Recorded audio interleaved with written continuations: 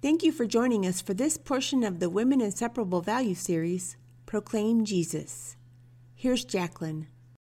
Our next series, Women Inseparable, together we do 4 things. We open Scripture. Second thing is we proclaim Jesus. We are getting ready to do a 4-week series on Proclaim Jesus. 1 Corinthians 3. Romans 10 is going to be a big chapter for us in these next 4 weeks during this Proclaim Jesus. We're going to talk much about Romans 10. And I encourage you, no matter where you are in this journey, no matter where you are in this Proclaim Jesus process, that you will constantly meditate on and go back to Romans 10. If you even want to super challenge yourself, put the words to memory in your heart, in your head, on paper, on your mirror, whatever it is that makes it settle deep within you. Become friends with Romans chapter 10. This is my prayer for this study. In 1 Corinthians chapter 3, we see Paul, the author of this book, proclaim the need of different people when it comes to leading somebody to Jesus Christ. There needs to be different people in the process. Sometimes you will come across a person that will come to your door, knock on your door and say, "Do you know Jesus? Because I need you to tell me about Jesus." You ever had that happen? Somebody come up to you in a restaurant and say, "Do you know Jesus as your Savior?" And you say, "Yes, I do." And they say, "Good, thank you. Can you show me how to be how to be a Christian?" Does that happen often? That people come to our door, come to our window, come to our seat and say, "Please explain the love of Jesus to me." It doesn't happen often.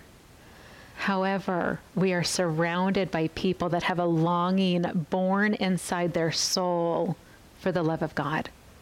Every human alive has a longing inside their soul, whether they know if they can label it as, "I long for a God," or not. We're born in the likeness of God. And because of Adam and Eve, because of the sin that happened in the Garden of Eden, that longing was replaced with the seed of evil. And there we are. Born in humanity, born in the likeness of God with the seed of evil. And that conundrum is alive within every single soul around us. We have humans, we have men, we have women, we have teenagers, we have children, we have people older than us, people younger than us, surrounding us at all times, at every restaurant, at every store, at every workplace, at every neighborhood, everywhere you go outside your front door. And for some of us, everywhere we go within our own home, there are people around us that do not know Jesus as their Savior. You and I, we know. How do we connect that dot? Naturally, comfortably, without changing our posture, without changing our tone, without being fake. Have you ever seen that? The topic of Jesus comes into the conversation, all of a sudden you're shaking, and all of a sudden you're like, "Oh, I need to be a different person. Hold on a moment." So the Bible says, and we put on this whole new church scene.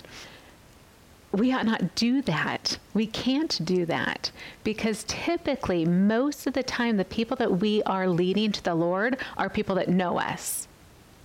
So then when Jesus comes into the conversation and we put on our churchness, or we put on somebody else that we know that knows how to lead people to the Lord, your friend, your husband, your child, your person sees you and say, "Why do you change every time we talk about Jesus?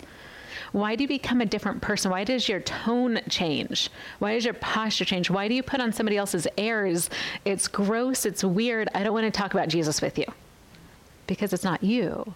If they bring it up in conversation with you, they want to talk about Jesus with you, as you are, where you are. And this is the beautiful thing that I see in 1 Corinthians chapter 3. Let me find my verse, because there's a lot of topics of conversation in 1 Corinthians 3. 1 Corinthians chapter 3, verse 5, Paul is asking a question about different men that are in the church. He says, what then is Apollos, or what is his position? What is Paul, is his question. How would you define me as a person? And then he gives the answer that quickly. Who is Apollos? Who is Paul? You'll see in the verse before asking, who is Cephas, or we would call him Peter. He says, who are these different men? And all he says is, we are servants. We are servants through whom you have believed on Jesus Christ. That's all we are. We're not elevated. We're not the top dog. We're not the experienced one. We are not the one full of all wisdom and faith and trust. We are not perfection. We are not to be put on a pedestal. We are not the ones that walk in the door and say, ta-da, I am here.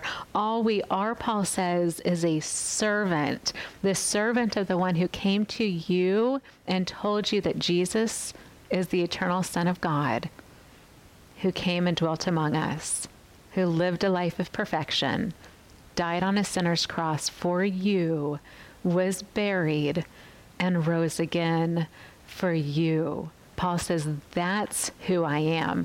I am the servant of the message of Jesus Christ.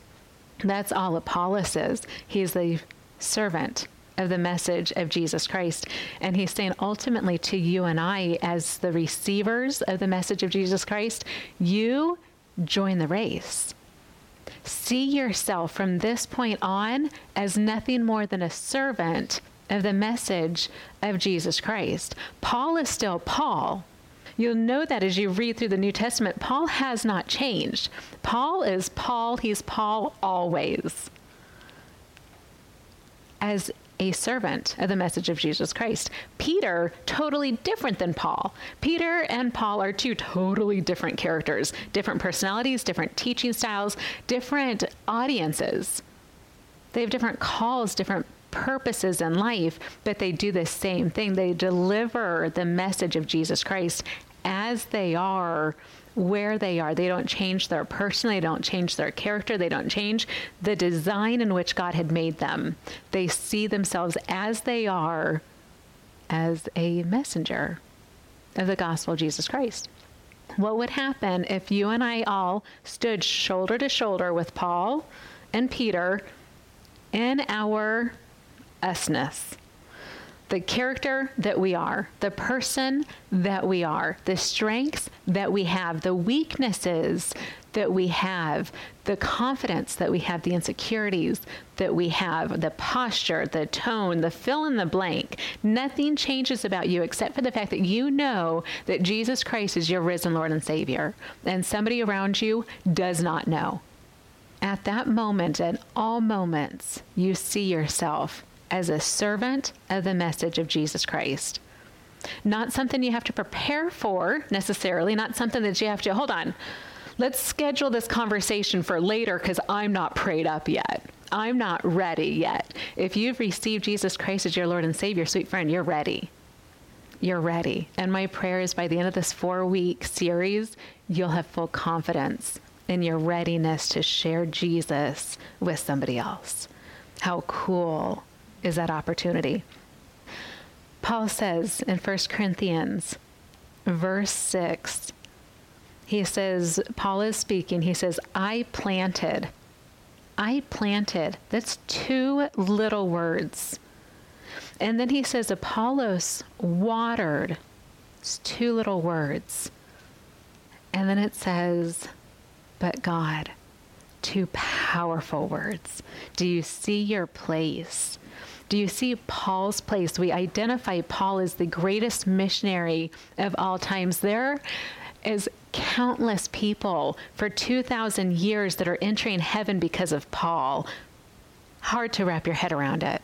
When he was alive on earth and he spoke these words to people, people got saved under Paul's preaching.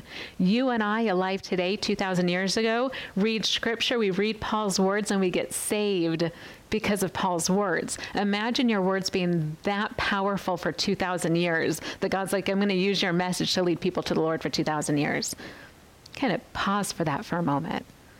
But here Paul says, I planted. That's all I did. I didn't go around and have these conversations with people and say, are you going to get saved right now? Get saved right now. Right now, get saved. You ready to get saved right now? Do you want to ask Jesus in your heart right now? Right now? Right now? Right now? And if somebody said no to Paul, Paul didn't take that as an offense. He didn't take that as a rejection, because it was not ever about Paul. What did Paul do? He planted. He planted Jesus here through his life. And he planted Jesus here with his presence. And he planted Jesus here with his words. And all he did was go around in his life as he went, where he went. Among the weak, he planted Jesus simply by sitting with them in their weakness. Planted Jesus. He went to those that were under the law. We see this in 1 Corinthians 9. He went to those that were bound under the rules of the law, and he lived among them just so he could plant Jesus. Just so that he could experience some of them getting saved. He didn't go there for the purpose of a huge revival, and I'm going to lead the whole religious sect of Jewish people to the Lord. He went so he could plant Jesus. He went among those that were Gentiles, that didn't know Jesus, that didn't want religion. And he went and lived among them. Didn't participate in their lifestyle, but they were comfortable around Paul. Which means Paul wasn't judgmental toward them. They were comfortable around Paul. What did Paul do in that opportunity? Planted Jesus. And I have a feeling he did more than just, so you want to talk about Jesus now? No? Okay. Do you want to talk about Jesus now? No? Okay. Sometimes we do that as Christians. We have a hard time having normal daily conversation. It's okay to talk to unsaved people about, I don't know, football. If you know anything about football, I hate football. But have daily conversation. Have a normal Tuesday conversation. Have a normal Friday night conversation. Why is that so important? You got to build community. You have to build relationship. You have to build trust. They have to know that you love them, you care about them, and you're not there just to be like, hey, Bible time, Bible time, Bible time. That's obnoxious. It really is. Can I say that? Paul was good at knowing who his audience was at that very moment. And every time he had that very moment, he planted Jesus. And if there was already a seed planted by somebody else, there was a watering process. And a little simple sentence, and a little simple question, a little simple answer, and a little simple moment of, can I pray for you? Yes. Yeah, thank you. And you pause and you pray, and you don't know if this person is saved yet, but they're open to you praying for them. That's powerful. Water that seed. Be present in every conversation and every person at that time. It doesn't matter who you're talking to. The only thing that matters at that moment is the person to which you're talking to. And you think, well, I would never talk to all these people all this way. Neither did Jesus. Jesus talked to different people in different tones and different words and different levels of compassion at all times. You want to know how to handle different conversations? Study the life of Jesus. You want to know how to handle different conversations? See your place. In this conversation, am I planting a seed? In this place, in this conversation, am I watering that seed? In this place, in this conversation, is the fruit ready? Am I going to lead this person to the Lord right now? Those are the three processes. And it's going to change, and it's going to alter, and it's going to be different no matter who we're talking to. You and I, we need to be ready. How? How are we to be ready? Romans 10. Romans 10. Spend some time in Romans 10. I always encourage, open up scripture, get on your knees, spend time in conversation with God over Romans 10. We'll get back on video 2, and we'll discuss Romans 10. We're so glad you joined us today. If you need prayer or simply have questions, email us at womeninseparable@gmail.com. You can find more Women Inseparable studies on various social media platforms.